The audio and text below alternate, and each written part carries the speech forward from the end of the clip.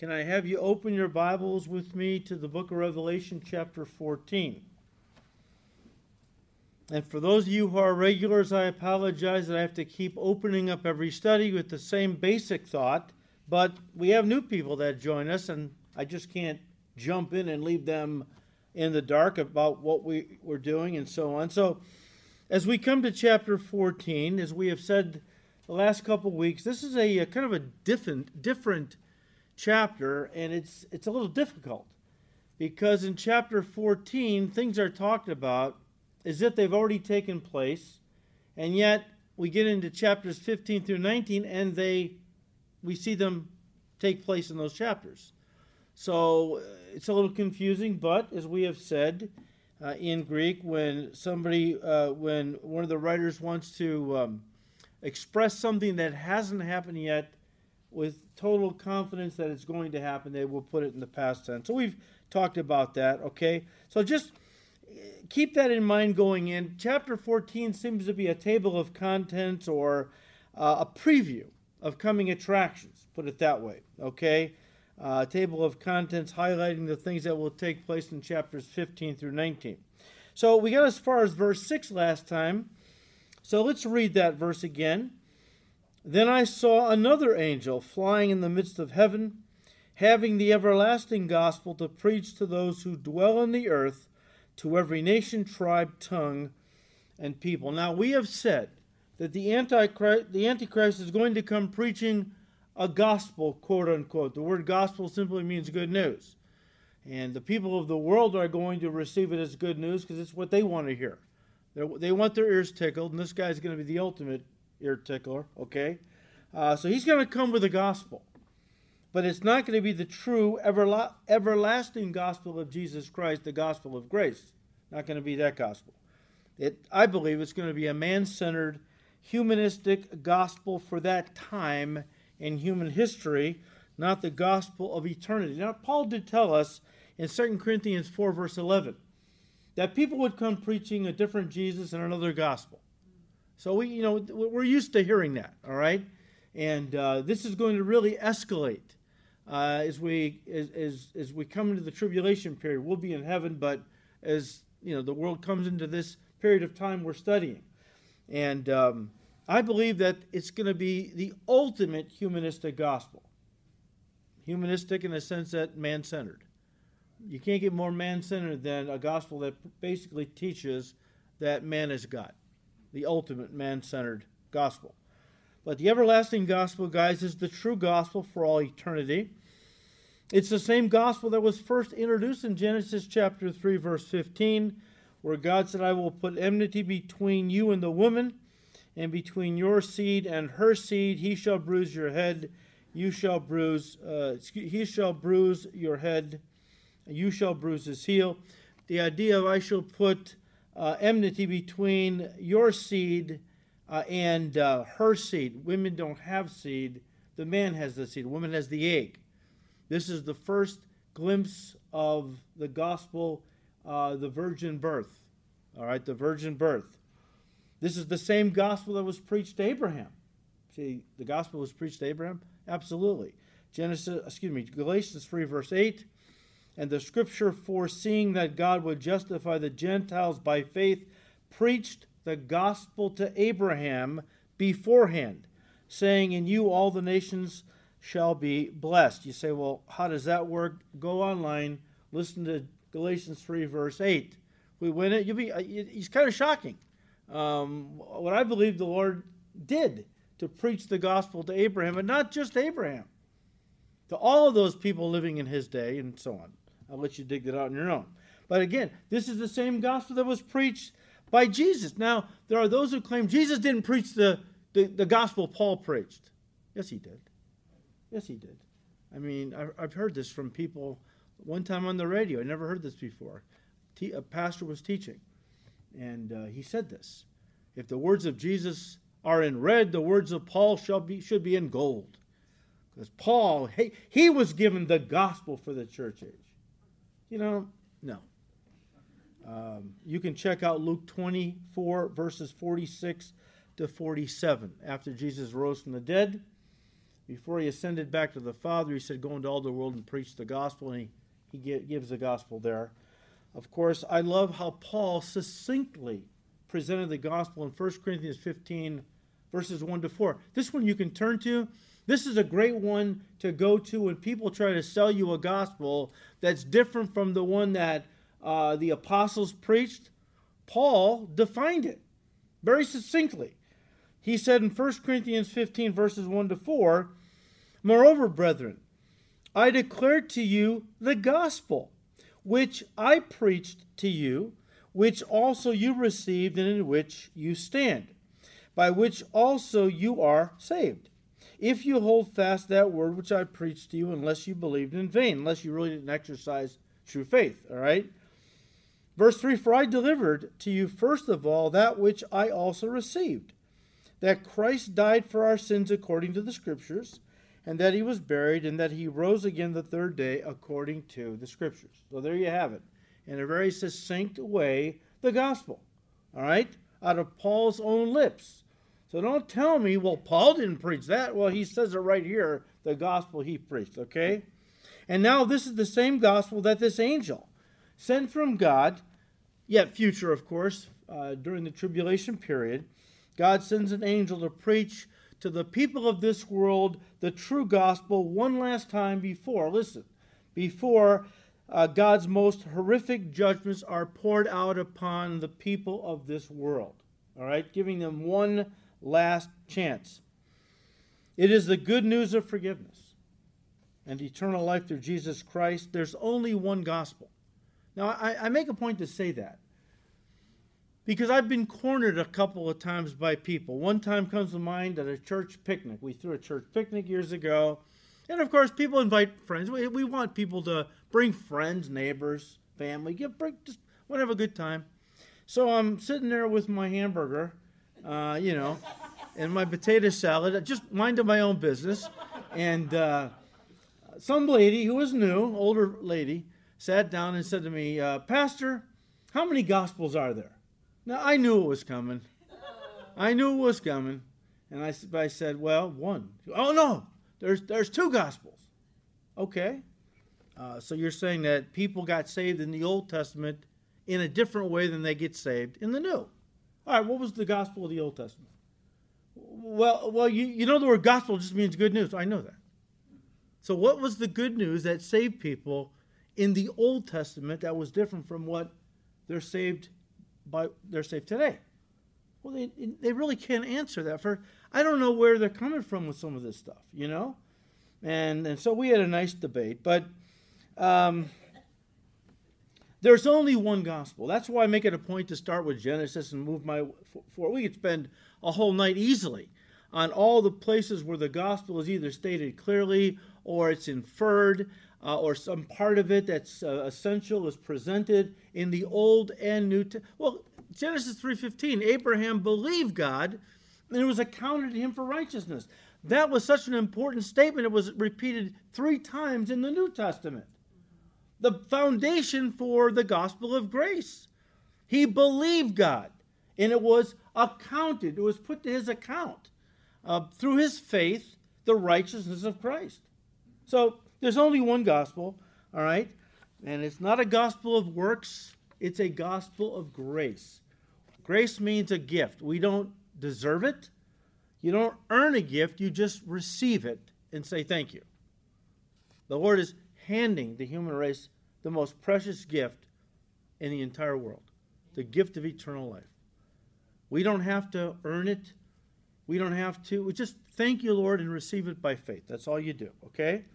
And this angel will no doubt declare that to the people of the world that they're sinners. Now, the Antichrist and false prophet have been telling them they're gods, But this angel will no doubt declare to the people of this world at that time that they're sinners, facing eternal judgment in hell. That's the bad news. But that God has provided atonement for their sins through the blood of Jesus Christ, the sacrificial Lamb of God, without spot, without blemish, who died for sinners. And that now, because Christ paid the price, salvation, God is able to offer salvation freely as a free gift, right? To anyone who will put their faith in Christ, you can check out John chapter 1, verses 12 and 13. The preaching of this angel will reach, guys, listen, everyone on the planet, including and especially those who, for whatever reason, have not heard the true gospel preached to them up until this point. All right? Along with the message of the gospel will be an urgent, no doubt, an urgent warning and plea that it is not too late. There is still time to repent before God's judgment resumes, but that they must make a decision immediately before it's too late. Verse 7, the angel says, "Fear God and give glory to him, for the hour of his judgment has come." Now, God's given people time just before he resumes his judgments, but now kicks it into high gear. He's giving people one last chance. And so this angel is no doubt going to preach the gospel, yes, but also including in it a very urgent warning and plea, as God does. What did God say even through the prophet Ezekiel in chapter 18? Please turn from your sin. Why will you die? I get no pleasure out of the death of the wicked. God is pleading with humanity. That's why those people say, well, no, we don't have a free will. God just drags us into the kingdom if he's chosen us. Well, then why is he pleading with people to get saved? If God is the one just forcing irresistible grace, grab them by the scruff of the neck and drag them into the kingdom, whether they want to be saved or not, right? No, God is pleading with the people of this world. I get no pleasure out of sending anyone to hell. Come to me. Turn from your sins, right? Why will you die? There's no reason for people to die and go to hell. Jesus paid the price. If you ignore his righteous gift or you reject it, well, you will go to hell, but then that's your choice. Let's not blame God. How could a God of love? We'll talk about that next time. How could a God of love? I don't understand this. The agnostic and the atheists cry. The atheist doesn't believe in God. But, skeptics and agnostics and all, I just can't. You Christians talk about God of love, and yet he throws people into hell. We'll talk about that, okay? But God is pleading with people. The angel is pleading. Again, verse 7, fear God and give glory to him, for the hour of his judgment has come, and worship, listen, him. You can underline that word as I have. Who made heaven and earth, the sea and springs of water. Guys, this seems to be, this angel, speaking on behalf of God, of course, seems to be calling the earth dwellers into the true worship of the Creator and away from the false worship of the creation. And that would include the worship of man, who is a created being. Self-worship is idolatry. And the Antichrist, I think, is going to present a gospel that elevates that to a higher level than we've ever seen in the history of humanity. But this is the angel's way of saying, look, knock it off with the false worship. Come to the truth. His judgments are going to be coming quickly now. And these are the most horrific of all the judgments. This is no time to drag your feet, Lot's wife. Come on. Come to him. Worship him who made heaven and earth, the Creator. And stop worshiping the creation. Remember what Paul said for Romans 1:25? People think themselves so wise, the unbelievers of this world, intelligentsia, professors, and so on, who exchange the truth of God for the lie, and worship and serve the creature rather than the Creator, who is blessed forever. Amen. This is the Antichrist gospel, the lie. And I'm not going to get into it again. We've talked about it many times. The same lie that went all the way back to the Garden of Eden, the lie that says, Eve, you will become God. If you just follow my instructions and you are enlightened, of course, in her day, eating of the tree of the knowledge of good and evil, that was how she was going to be enlightened. But we all need to be enlightened, they say, but to our own divinity.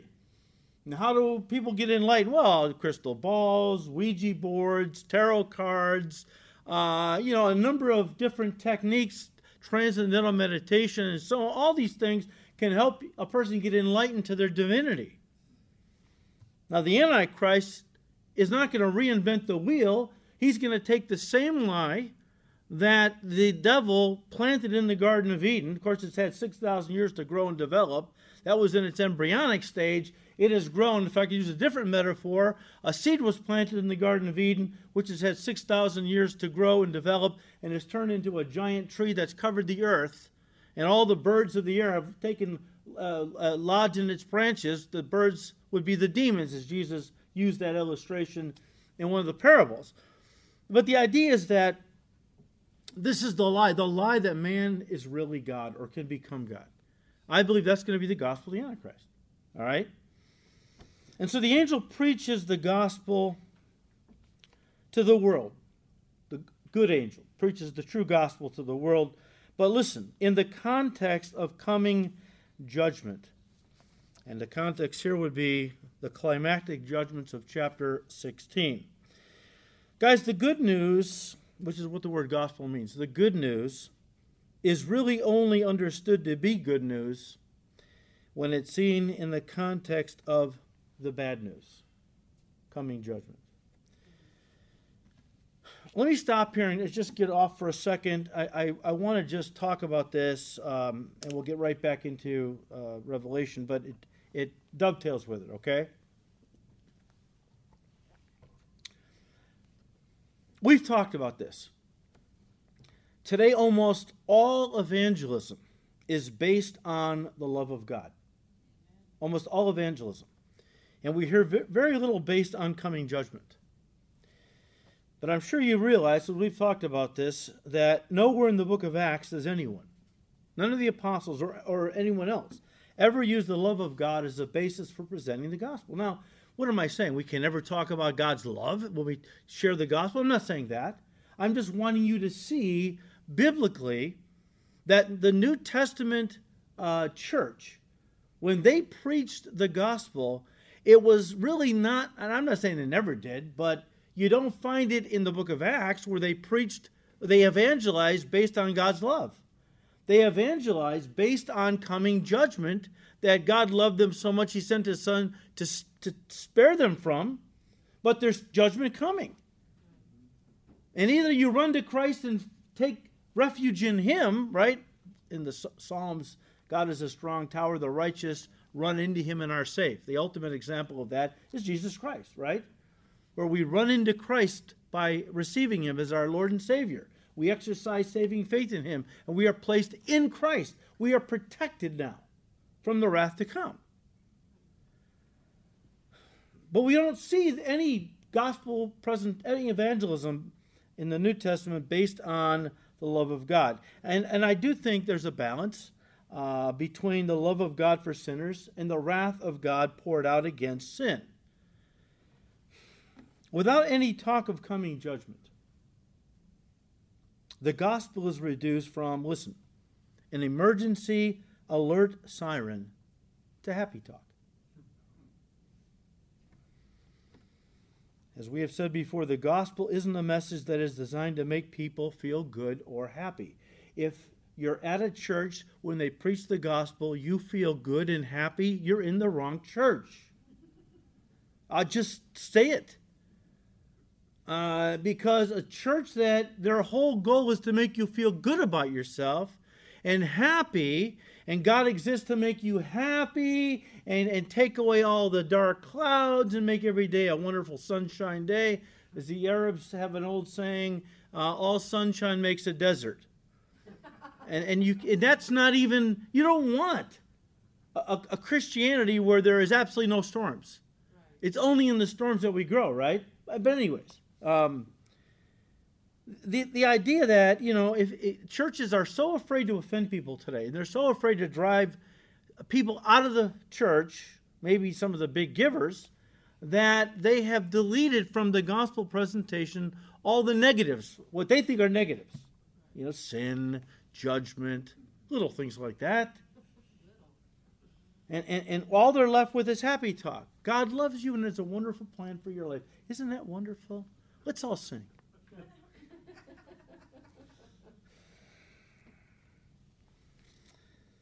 Look, again, the gospel isn't designed to make people feel good or happy about themselves. Listen, it's a brutal indictment. A brutal indictment of our sinful lives and how that we were so sinful. The only way we could be redeemed was if God himself came down, took a body of flesh, and went to the cross and died in our place. What am I feeling good about myself? You have churches that are preaching gospels that make God... One well-known preacher, he's gone. I'm not going to mention his name. You only pay what something is worth, right? If a car's worth $500, you don't pay $5,000. The fact that God was willing to shed his blood, the fact that Jesus was willing to die for you, wow. You are really something. Fingers under the suspenders. Wow, I must really be something. He said this, right? Self-Esteem, the New Reformation, was a book he wrote. I won't go any further. Because it's all about self-esteem. It's all about building people's self, making them feel good, very positive, happy talk all the time, right? So the gospel of Jesus Christ, Jesus didn't die because we were worthy. He died because he is a God of love who died for unworthy people. And anybody who could look at the gospel and look at God in the person of Jesus Christ, beaten beyond recognition, beard ripped out of his face, on that cross, bloody, couldn't even recognize he was a human being, Isaiah tells us, and look at Jesus hanging on that cross and go, wow, I must really be something. Look at what he was willing to, he was willing to die for me. Wow, I must be worth a lot. That's ridiculous. As I've said before, well, when the kids were young, we didn't have enough money to buy a video camera. So we took a lot of pictures, okay? And we have a whole bunch of them, at least a couple of tubs under our bed and other places. What is a picture? It's a piece of cardboard with an image on it, right? Intrinsically, it has no value at all. But yet, if there was and I've said this before, let me say again, if the kids were small and there was a fire in the house, after I got my wife and kids out, and I could go back for one thing, I would go back for those pictures. The jewelry, I don't care about that. Big screen TV, I don't care about that. Those pictures are little snapshots of our family history together. Now, they're worthless to anybody else. Intrinsically, they have no value, but I attach value to them. To me, they're priceless. They're the most priceless thing that I own, apart from my family and, of course, Jesus, my salvation. That's us. Intrinsically, we have absolutely no value. The only value we have is the value that God chooses to put to our God. He chooses to value us. I don't have any intrinsic value. I'm a sinner. But he loved me so much, he sent his son to die for sinners. And today, I'm a sinner saved by grace. And anything good in me is what Jesus put there when he moved in. It's just amazing to me where we are and how badly the church has apostatized away from the truth to get into ear tickling and so on. Let me say it again, guys.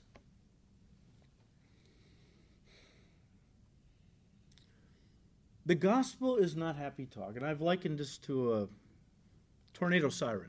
Okay, we live in the Midwest. There are a lot of tornadoes out this way.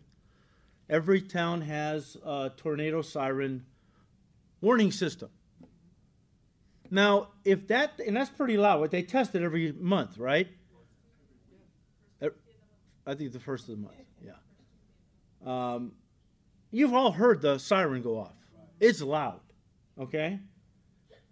If you're in your bed, sound asleep at 3 in the morning, this thing comes on, do you feel happy and warm inside? Oh, I love that sound. No, right away fear, right? Yeah. Fear. Why?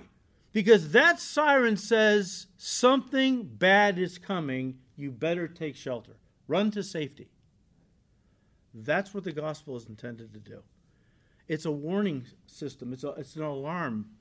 God is saying something bad is coming. It's called eternal judgment. The good news is you have time to flee what's coming that's bad and come to my Son for refuge. We don't see that today in too many pulpits. Too many pastors and preachers have stopped urging people to receive Jesus as the one who will save them from hell. Instead, they've turned him into a sanctified butler. I heard one pastor say this, and I thought this was pretty good. I'm going to steal it from him. When they should be sounding the alarm. Yeah, God loves you. So much he sent his Son that you wouldn't have to die in hell forever. Instead, they don't want to go near that because it's too negative. So then what is Jesus? Well, he's the sanctified butler, right? As one pastor said, whose job it is to save people from all the discomforts of life. And as he put it, when you have that view of Jesus, for these folks, prayer then becomes ringing the little bell, calling for butler Jesus to come up, bring them up another pillow. That's what it's all about. Forget about taking up the cross, denying yourself, dying to self, right? Following in Jesus' footsteps. Well, I don't think hellfire and damnation preaching is what we should be doing. Really? Who put you in charge? We get our marching orders from the Bible. John the Baptist and Jesus Christ, by the way, were two hellfire and damnation preachers. Jesus talked about hell more than he talked about heaven or even love. Why? Because he didn't want anybody to go to hell. Of course, John the Baptist was out in the wilderness preaching repent, right? The whole point in preaching the gospel is to tell people that they are lost and hell-bound. But God loves them and gave his Son to save them. Nowadays, many are left because the church isn't doing it much anymore. When you talk to people like that, God loves you and sent his Son to save you. They look at you with a blank look on their face and go, save me from what? Save you from what? We assume a lot. I heard a story about a pastor who was preaching once, a true story. Talked about evangelism. Older lady, was her first week. Pastor was by the door saying goodbye to people as they left the church.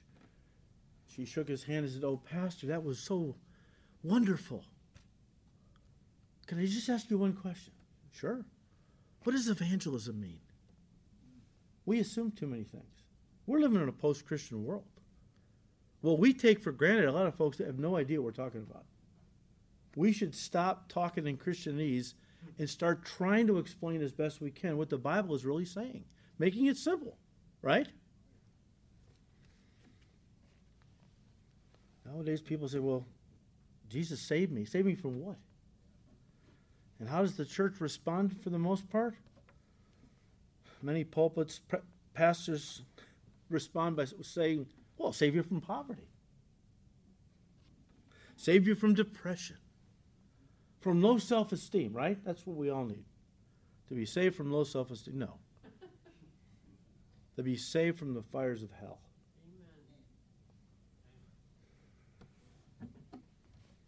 The preaching of coming judgment used to dominate pulpits all across this nation and was used by God to bring about periods of revival and great awakenings in our country. Men like Jonathan Edwards. You've all heard of Jonathan Edwards and his sermon, Sinners in the Hands of an Angry God. How would you like to see that in the marquee out in front of the church? How many churches would put that out there? Sinners in the hands of an angry God. You think that? In those days, people wanted to hear what he had to say. Well, yeah, okay, I don't want to be a sinner in the hands of an angry God. Tell me how I can escape that. Right. Today they just keep driving by. You know, they find the church with the rainbow out in front. We love everybody. Come on in. Jonathan Edwards, sinners in the hands of an angry God, said, and I quote, "Unconverted men walk over the pit of hell on a rotten covering, and there are innumerable places in this covering so weak that they will not bear their weight. And these places are not seen, the wrath of God burns against them." Wow. Wow.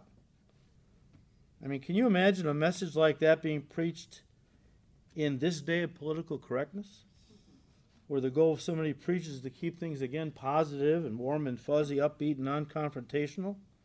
How does a person escape the judgment of hell? Well, by repenting and believing the gospel, the true gospel, the everlasting gospel, the one this angel is going to preach to the people of this world, the very gospel that can save, and only that gospel. Now, let me just say this as we come back to Revelation. Even though many will get saved in the last half of the tribulation period, called the Great Tribulation, that last half, right? Jesus said that in Matthew 24, verse 21. Great tribulation, like a woman in labor moving now closer to the birth of the kingdom. The judgments are ramping up, okay, in the second half, right? But God is still trying to save people. God is still giving people an opportunity to repent and get saved. But for the most part, guys, by this time, many hearts of the unbelievers, of the earth dwellers, yes, unbelievers, but of the earth dwellers, will become so hard by this time that they will have already by this time passed the spiritual point of no return. One pastor and commentator had this to say. He said, and I quote, "After all, by this point, people will have experienced the devastating seal and trumpet judgments. The earth will have been devastated by worldwide wars, famines, earthquakes, resulting in the destruction of the environment, witnessed terrifying signs in the heavens, and been attacked by demon hordes. All of that will result in death on a scale unprecedented in human history. Yet, though they will eventually realize that these disasters are God's judgments, people will defiantly refuse to repent." You can read chapter 9, verses 20 and 21 again. It's hard to get your head around that. "But God in grace and mercy will again call sinners to repentance through the preaching of this angel," end quote. Our God never gives up. Never gives up. He's always trying to win people to himself. Always. Verse 8. "And another angel followed, saying, Babylon is fallen, that great city, because she has made all nations drink of the wine of the wrath of her fornication." John saw another angel, a second one, who followed the first angel. But unlike the first one, this angel does not preach the good news of the gospel, but rather pronounces the bad news of judgment. Sadly, this implies, guys, that the first angel's message was largely rejected. That's what I get from this, okay? It's almost as if the second angel interrupts the first angel because no one's responding. The hearts of the earth dwellers have become so hard by this point that the message of salvation isn't penetrating their heart at all, but kind of laying on the surface. Remember the parable Jesus gave, the parable of the sower, and how a sower went out sowing the seed. The seed was the word of God, right? It fell on different types of soil, which were different types of hearts. The first soil it fell on was the wayside soil.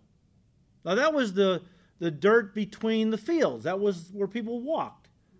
Travelers to get from one point in the area to another point, or one point in the country to another point. The farmers would use these walkways between the fields for various reasons, right?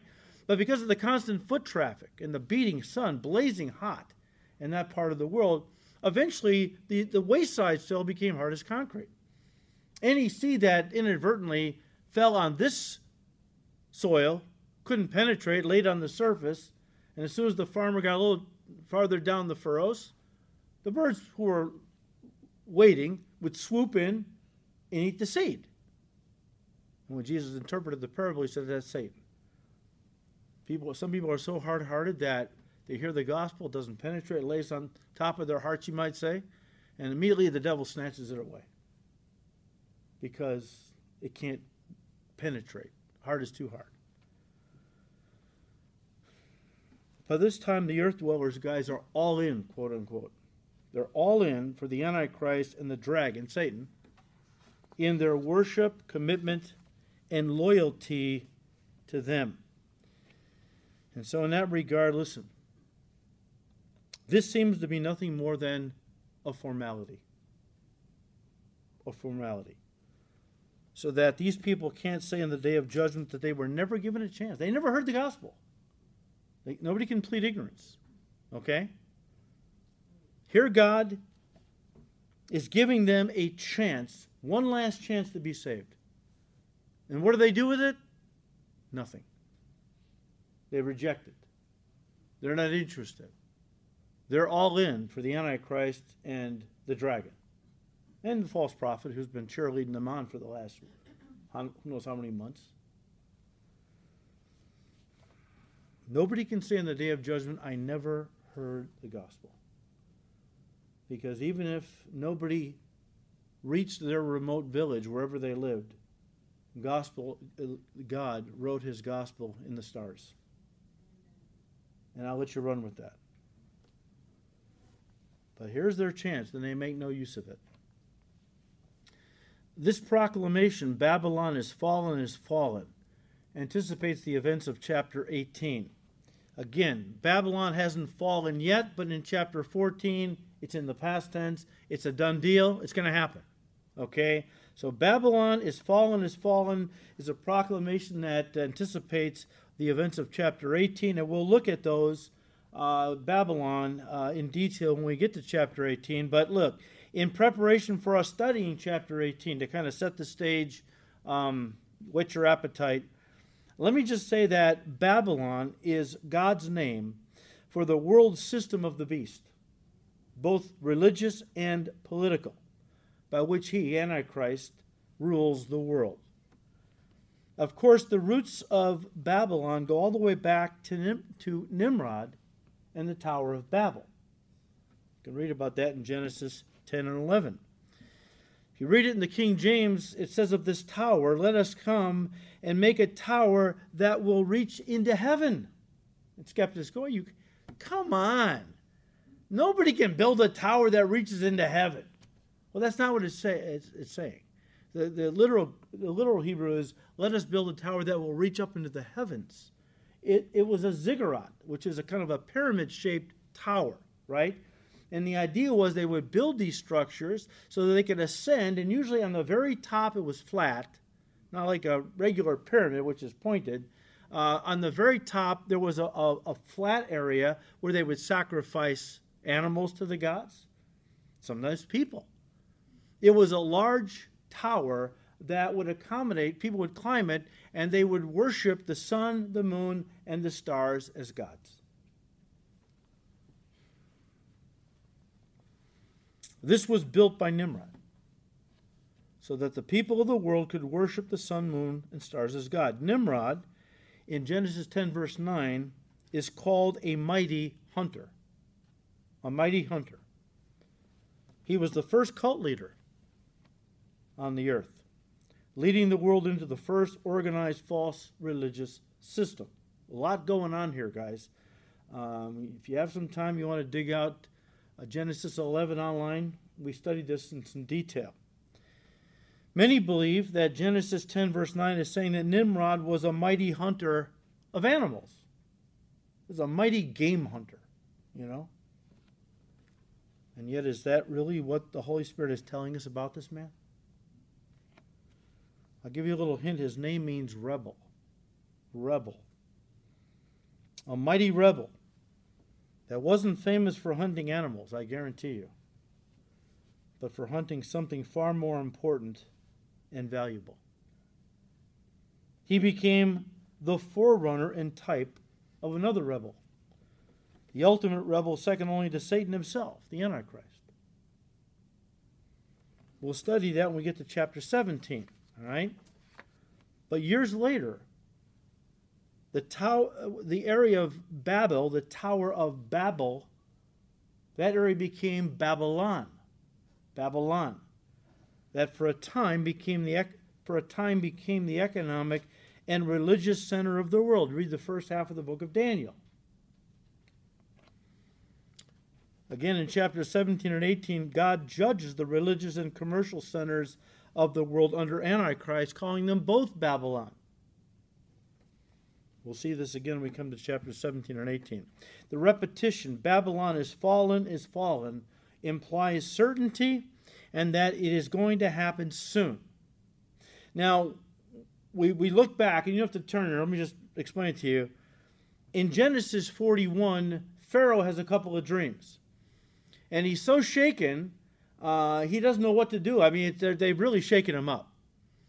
And somebody says, well, there's a guy in the kingdom, his name is Joseph. He has the ability to interpret dreams. So they brought him before Pharaoh, and Pharaoh tells him the two dreams. And Joseph said, Pharaoh, the dreams are really one. They're repeated to emphasize certainty. In fact, I'll read to you Genesis 41, verse 32. And the dream was repeated to Pharaoh twice because the thing is established by God, and God will shortly bring it to pass. So Babylon is fallen. It's a done deal. It's absolutely certain, and it's going to happen quickly. We get that from the scriptures with regard to that repetition. In fact, guys, in the Greek, it's interesting. It actually reads, Babylon fell. It fell. And again, even though it hasn't happened yet, by Revelation 14, it's a done deal. It's going to happen. And it's going to happen quickly for when the angel tells people this world, Babylon is fallen. What is he saying? If Babylon in the Old Testament, at literal Babylon, was the place of economic and religious, was the economic and religious capital of the world at that time for a time. I don't know where Babylon is going to be during the tribulation period. Are we talking about New York? Are we talking about, some believe it's going to be a Babylon reborn. They're going to actually, and they tell you that they're building, at least Saddam Hussein was, building, he envisioned himself as a Nebuchadnezzar. Okay? And so he was trying to rebuild Babylon into its former glory. Who knows? They may do that, and it will be a literal resurrection of Babylon. But whatever it's going to be the economic center of the world at that time, commercial center, and even religious center. The idea is it's going to be the epitome of man's rule. And the angel is saying, look, what did the writer of the Hebrews say? God is going to shake this world so hard that everything that can crumble, everything that's material is going to crumble. And only that which is spiritual is going to remain. We're going to see it. Or the world is going to see it eventually. Everything people have invested their life, all the people laying up treasures on the earth. Everybody, who thought this is it. Wow, what do I do with all my crops? I know I'll tear down my barns and build bigger. Then I'll have many goods stored up for many years. I can say to my soul, eat, drink, and be merry. Kick back. You've got much goods laid up for you. Can take your ease, right? God said, you fool, this night your soul will be required of you. And then who is going to get all that you work so hard to attain? You've seen the bumper sticker. The one who dies with the most toys, what? Wins. Wins what? Trip to hell? It's like, okay. God, this world has become an idol, a false god. And God is going to destroy it. And if all the unbelievers who put all their faith and trust in human government to be God, and all this stuff we see going on today, they're going to be complete losers. Not just of physical wealth, but of their eternal souls. That's why it's so important to get right. The angel is saying it. Hey, the last judgments are coming, and you don't want to be around for these. So get right. Begin to worship the Creator. Forget this creation worship. Verse 9. Then a third angel followed them, saying with a loud voice, if anyone worships the beast in his image and receives his mark on his forehead or on his hand, he himself shall also drink of the wine of the wrath of God, which is poured out full strength into the cup of his indignation. He shall be tormented with fire and brimstone in the presence of the holy angels and in the presence of the Lamb, and the smoke of their torment ascends forever and ever, and they have no rest day or night, who worship the beast and his image, and whoever receives the mark of his name. Now, verse 9 reminds us that there's a definite connection. We've talked about this. There's a definite connection between worshiping the beast and his image and receiving his mark on their forehead or right hand. The fact that the angel makes this announcement to the people of this world tells us that no one's going to be tricked into accepting or receiving the Antichrist mark. Now, we've talked about this already. I'm not saying they aren't deceived by the devil into thinking that the Antichrist is the true Messiah and the dragon is really God. I'm not saying there's no deception involved at all. It's just that they've been presented the truth. The two witnesses have preached for 3.5 years the truth, the gospel. The 144,000, they've been screaming the gospel for, 3 or 4 years. Now the angel gets into the act. And from heaven, and we don't know how exactly the angel's going to do it, but flying through the midst of the heavens and declaring the gospel one last time to everybody on the face of the earth. So they have the truth. Now the Antichrist has been giving them his version of the gospel. So the choice is theirs, right? But nobody is going to be tricked into receiving, the mark of the beast. No one's going to take it casually without knowing the consequences. The connection between worshiping the beast and taking his mark is going to be, clear, and the consequences unmistakable. It's interesting that, in fact, the Greek text reads this way: if any man continues to worship the beast, suggesting that, even at this late stage, there's still an opportunity to repent and be saved. But once they take his mark, there will be no further opportunity for them to repent and be saved. They are then doomed to spend eternity in hell. Guys, it's one thing to be enamored with the Antichrist, even to the point of offering him some superficial worship verb. It's another thing to decide to take his mark and become one of his, full-fledged, totally committed worshipers, noun. The first speaks of what you do. The second speaks of what you are. It's the difference between a person coming to church today and offering God some worship, quote unquote, and then being, as Jesus said in John 4:23, a true worshiper. The first is something you do. The second is something you are. A true worshiper is another way of saying a genuine Christian. Okay? So Antichrist is going to have followers. And some of them, no doubt, are going to be swept up in the wake of all this, this, excitement. This is the Messiah, and you have your flat-out, total committed worshipers of Antichrist. Then you have people that are like, well, I think he's good, right? And they offer him some worship, but God knows the heart. And God knows that, okay, they haven't really signed on completely yet. There's still time. There's still an opportunity. They can repent and get saved. And that's what the angel is saying. That's what the angel is basically saying, right? That if any man continues to worship the beast, suggesting that there's still time to repent and get saved. But once they take the mark, it's over. It's over, okay? Getting back to Revelation 14, verses 9 to 11. We said a couple weeks ago, why can somebody who commits murder, or even is a mass murderer, why can they come to Jesus, receive him as their Lord and Savior, repent of their sins, and be saved? But somebody who takes a number, a mark, they can't be saved. Is taking a mark a worse sin than being a mass murderer? Of course not. And as we said, we don't understand all the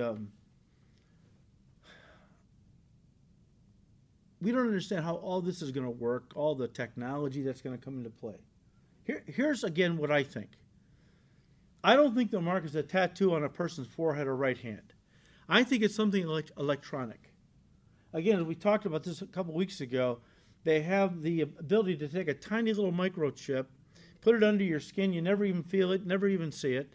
But it has the ability to have all your medical history, of course, your name and Social Security number and all. So if you have a heart attack or something, or they find you laying by the side of the road, they can quickly scan your hand. Boom, comes up on the computer screen who you are, where you live, your phone number, your date of birth, your Social Security number, all your medical conditions. So they know how to treat you. Sounds great, doesn't it? But whatever can be invented for good can always be turned around and used for evil. And that's what's going to happen. Okay? I believe this technology that they're going to use to give the mark, it's going to be some piece of technology they're going to put in your body. And I believe part of the idea, and this is why I say that people aren't going to be fooled, I believe part of the way they're going to sell this is they have the ability to connect you somehow with the Antichrist, whether it's through some kind of, internet or some kind of frequency that they can literally connect you so that you become one with this guy, part of his consciousness. And I believe at that point, this little piece of technology is going to, once you sign on to it, and they put it in your body, and now you link with the Antichrist and become one with him, it's going to wipe out your ability to have free will. It's not that what you've done is so bad you can't repent and get saved. You won't have the ability to repent. You will never have the desire to repent. They will take away that ability. They will wipe away your free will. You say, well, that can never happen. Think again. They have been mapping the brain for a long time. And they have figured out a lot of things about our brains. And I believe they have the ability right now as we speak to do this.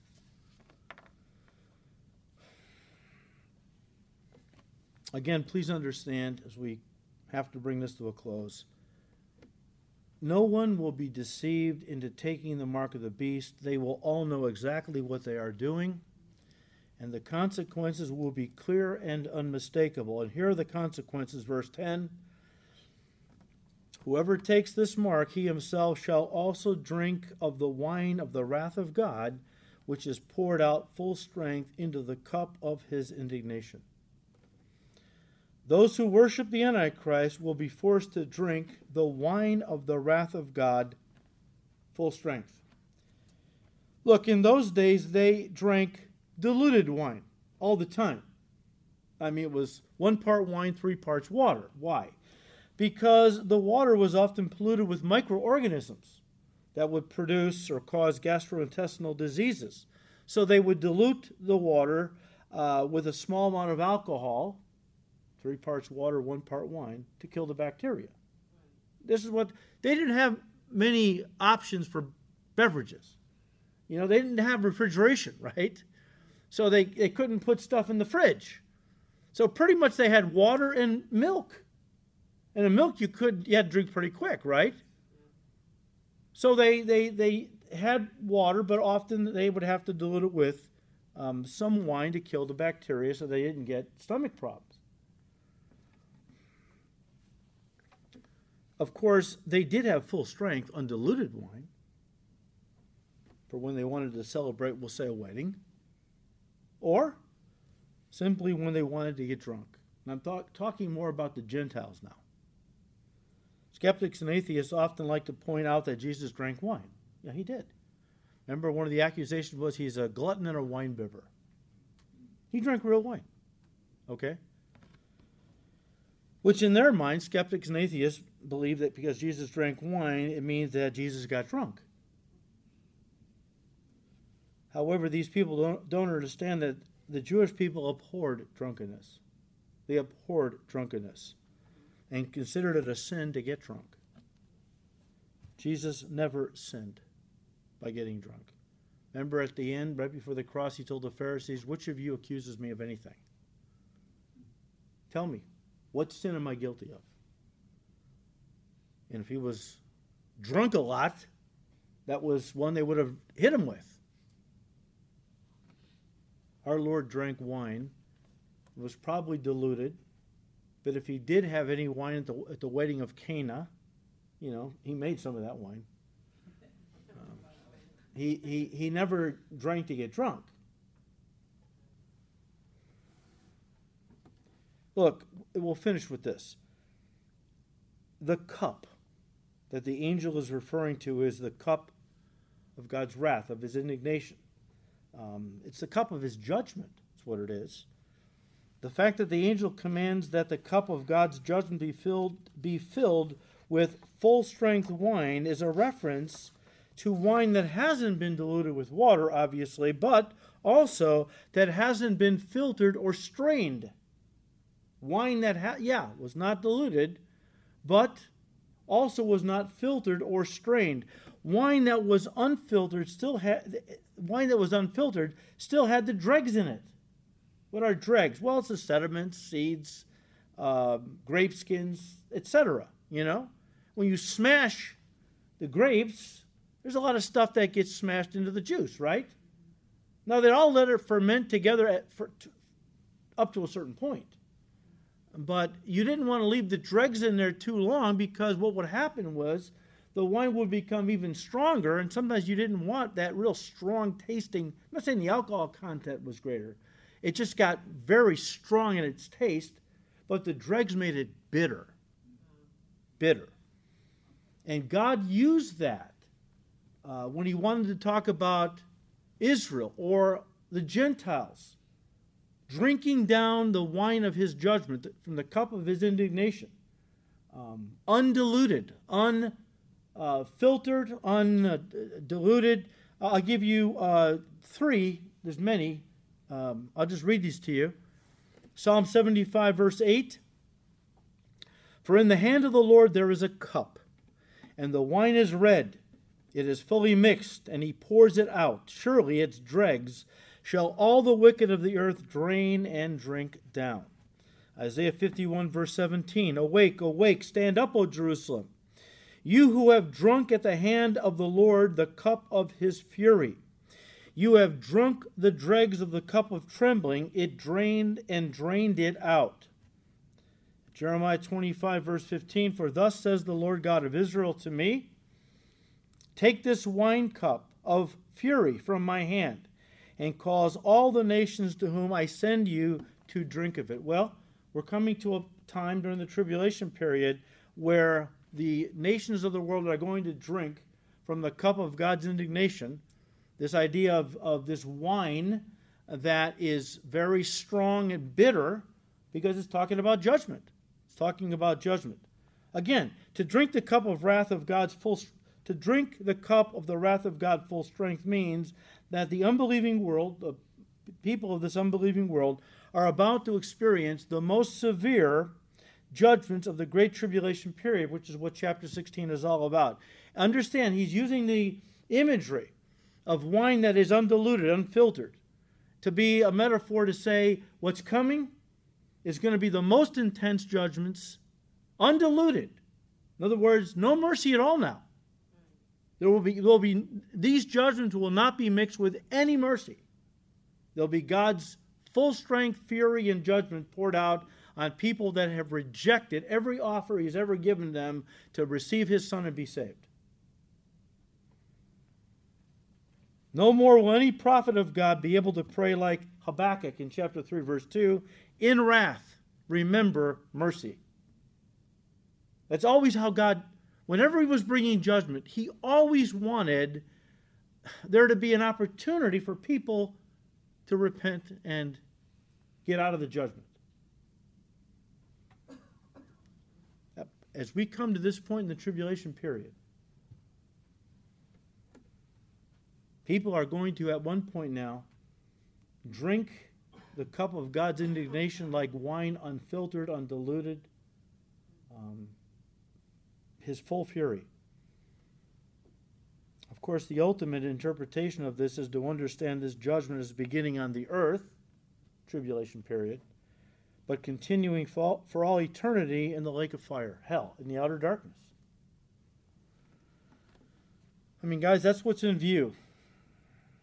Full strength, eternal judgment ultimately.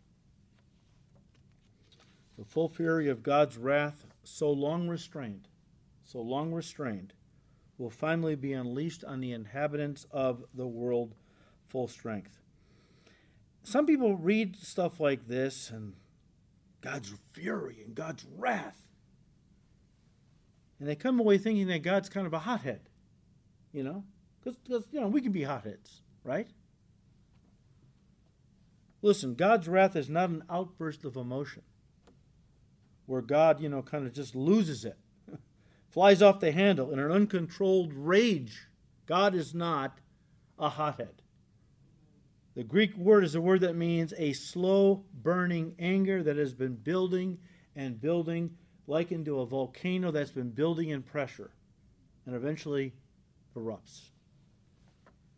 God's anger towards man's rebellion, guys, and sin has been building and building over the centuries. But in time past, it was restrained, held back by God's love, mercy, and grace, because that's who He is. But now, Revelation 16, it will finally reach eruption. It will explode upon the godless, wicked people of this world.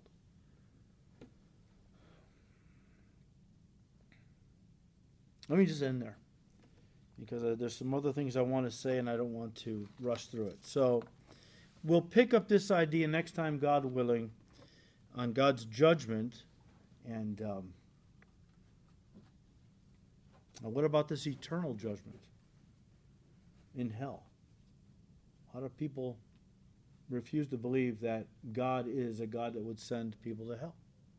So we'll talk about that next time. Father, we thank you, Lord, for your great mercy and grace you've shown us. Thank you, Lord, that you pursued us and you kept pursuing us till we surrendered to you. And now we are your children. And we thank you, Lord, that, Jesus died to keep us from the wrath to come.